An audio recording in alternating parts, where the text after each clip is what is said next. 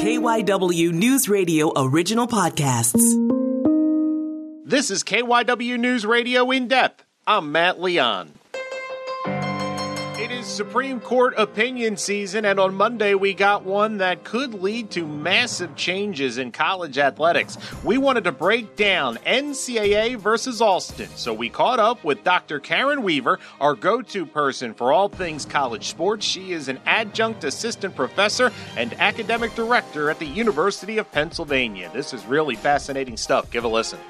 So the Supreme Court unanimous in this decision. Kind of give us a quick primer what this decision says. What was the argument being made here? So this decision was the opportunity for the athletes of the NCAA, as represented by Sean Alston and others, a former running back at the West Virginia University, to appeal to the highest court, explaining that the millions and millions and millions of dollars that were being made by the organization for all kinds of colleges and universities was not appropriately accessible by the student athlete. While they were getting full scholarships and in recent years cost of attendance, there really was more to be accessed because of the limitations of their seasons and their practices. So, for example, if an athlete wanted to go on an internship, he or she had little opportunity to explore that because the weeks in the year of practice were so substantial. Perhaps 35 out of 52 weeks a year, they're responsible to be part of the football program or the basketball program.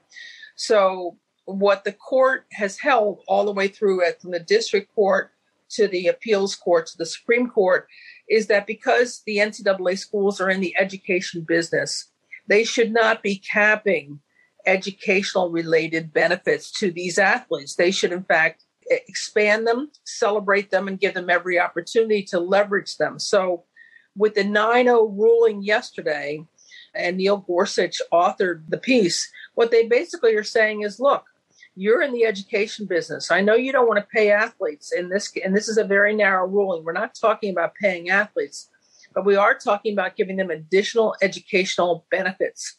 Things as basic as a laptop, or access to a seminar or a webinar that would enhance their academic growth, all the way up to and including postgraduate school.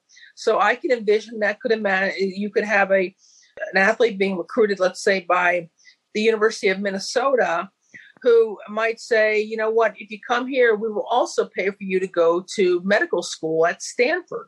You don't have to come here to medical school. You can go to whatever medical school in the country you want to, and we will pay for that. So that's the breadth of the educational benefits that the Supreme Court has basically said you can't restrict.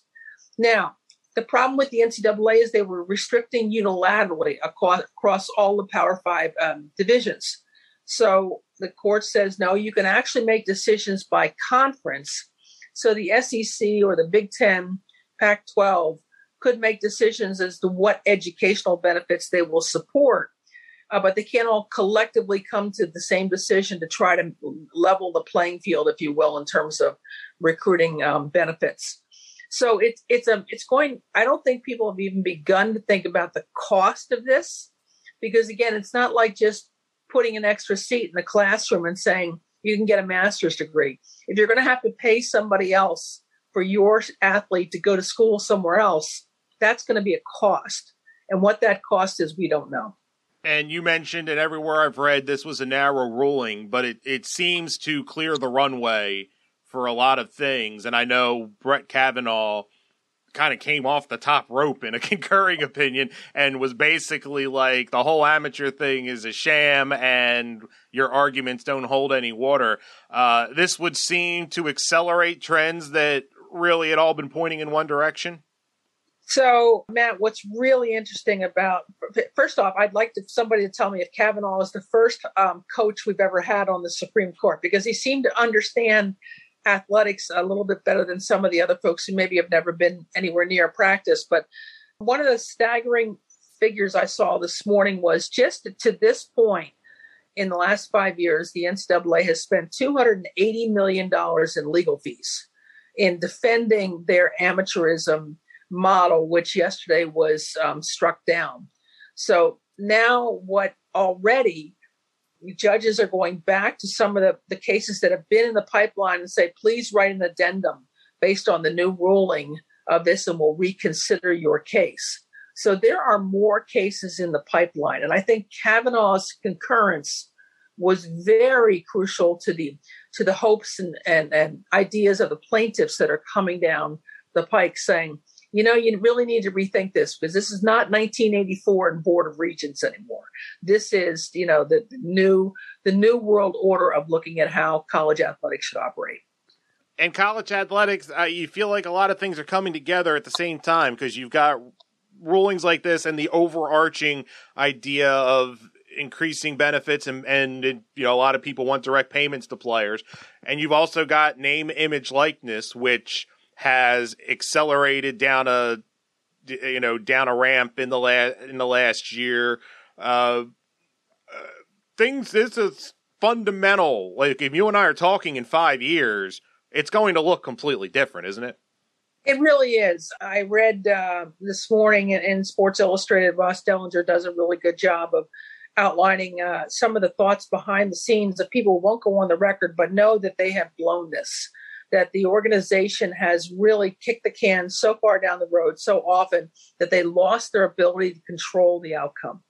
And that's what's I think the worst possible scenario for the NCAA as far as its credibility, its financial standing, because again, $280 million is only the tip of the iceberg if more of these cases are coming down the course. So what in fact does the NCAA do to defend itself now? What's the anchors they hang on? And it's always been this idea that if we don't pay athletes, it makes them special, it makes them different, it makes the fans want to watch the games. Well, clearly the court's saying hogwash. That is not what we're going to allow you to do. That's a monopsony. That's creating an illegal cartel across the board, a horizontal structure of restraining trade.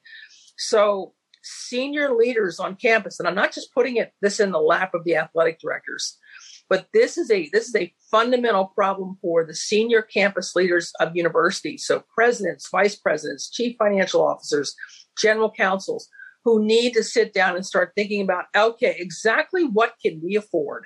What is realistic? And with this ruling, if we desire to be in an FBS Power 5 institution, this is the new world order that we are being a part of. And I think those discussions have got to happen. And I will tell you, that's exactly what I'm working on at the University of Pennsylvania. That's exactly the reason I came to Penn, was to build a program for those conversations to happen.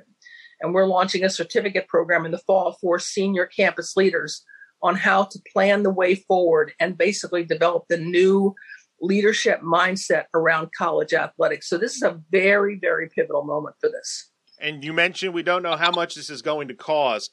This would seem to me we could see a world where the Power 5 breaks off on their own, or there's just going to be this chasm because, while they can't maybe come together and say, we're all going to do this, the ability to spend, like the example you go to send a kid to medical school, a lot of colleges just aren't going to be able, even if they want to, aren't going to be able to match that, from, some of the smaller Division I conferences. I mean, it's untenable in many different directions. It is. And I think when we talk about the Power 5, I actually think there's like the Power 2 and the other three. The Power 2 right now have been the SEC and the Big Ten because they've had the revenues, the consistency in their revenue generation. But the other conferences are playing catch up. And then even within the SEC and the Big Ten, you have a group of maybe 40% of the schools that still can't keep up with the top part of their own conference. So how does a school like Indiana, who doesn't have the football revenues of an Ohio State, keep up with, by the way, we're also going to pay for you all 100 guys to go to law school or medical school. Where do they come up with the funds for that when they're having trouble just keeping up in the current situation? So this could have the unintended effect of making the elite programs a smaller number rather than a larger number, and really could force a major restructure in college athletics.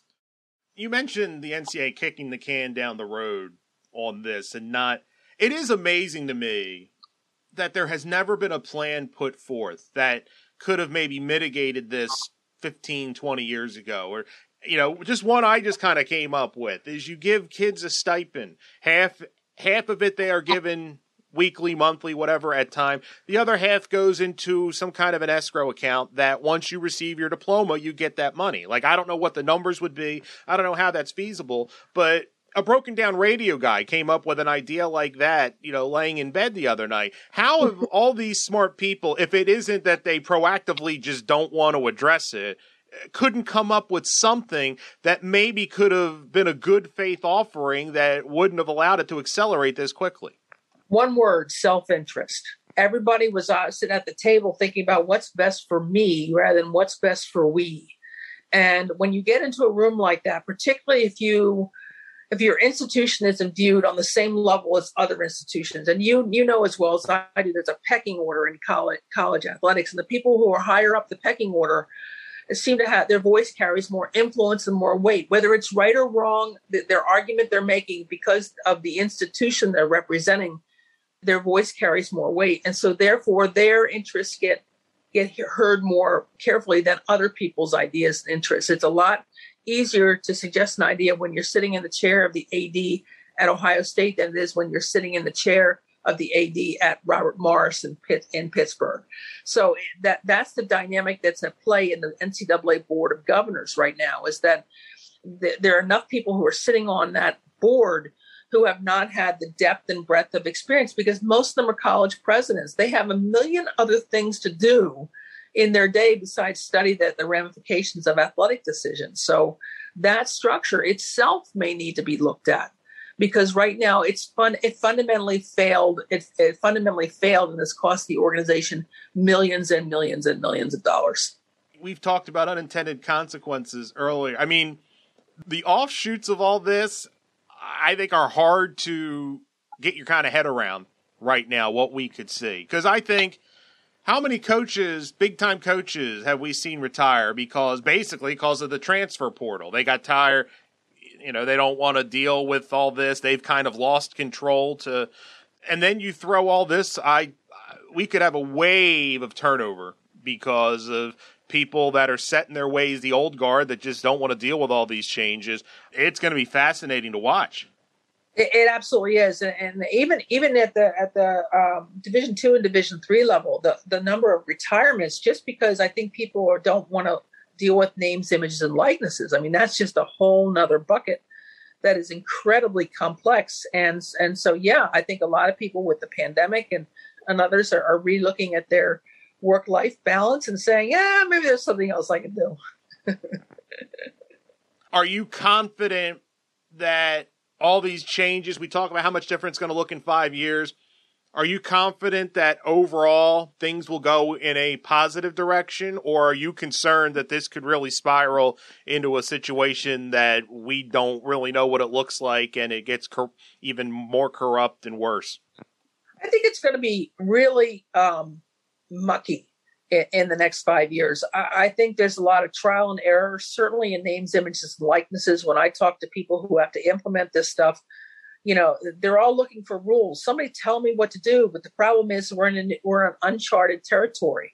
So how do you set a standard of rules and then 6 months later decide that it doesn't legally meet the definition of what the Supreme Court or other courts have said in the marketplace? So we'll have to scrap that and try something else. I think there'll be a lot of that. Mark Emmert's comment earlier, was it late last week or earlier this week, about it appears the NCAA is not going to hold anybody accountable if they decide to pursue their name, image, and likeness July 1st on, even if their state doesn't yet have regulations. So the NCAA has said, you know what? We're not going to penalize you if you're in a state that has yet to pass NIL legislation. We're going to let you do what you want to do. That is unheard of, Matt, at the NCAA level. There's been a rule for everything. And for the president to come out and say, I'll make sure my staff understands that you cannot be penalized because of this crazy landscape that we're in right now. Is there a scenario where the NCAA ceases to be? It hasn't been talked about yet, but I gotta think that those who are thinking, the new leaders that are coming forward, have to consider what's a different model. And maybe this model just didn't work. The model evolved out of trying to keep football safe. So it's a very football-centric model. And maybe that's just not the best model for where we are in higher education in the 21st century. It's always healthy to relook at where you are.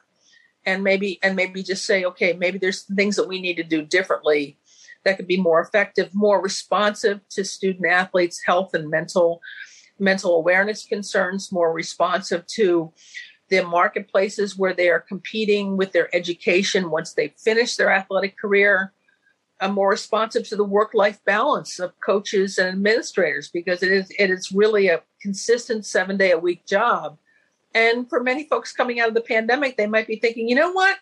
Not so sure I want to keep doing that. Maybe I want to do something else with my life that doesn't take so much of my time. So, never let a good crisis go to waste, as Winston Churchill said, and this might be one of those opportunities. That's it for this episode of KYW News Radio In Depth. You can listen to the podcast free anytime on the Odyssey app, and you can find it wherever you listen to your favorite shows. I'm Matt Leon, and we'll have another episode out soon.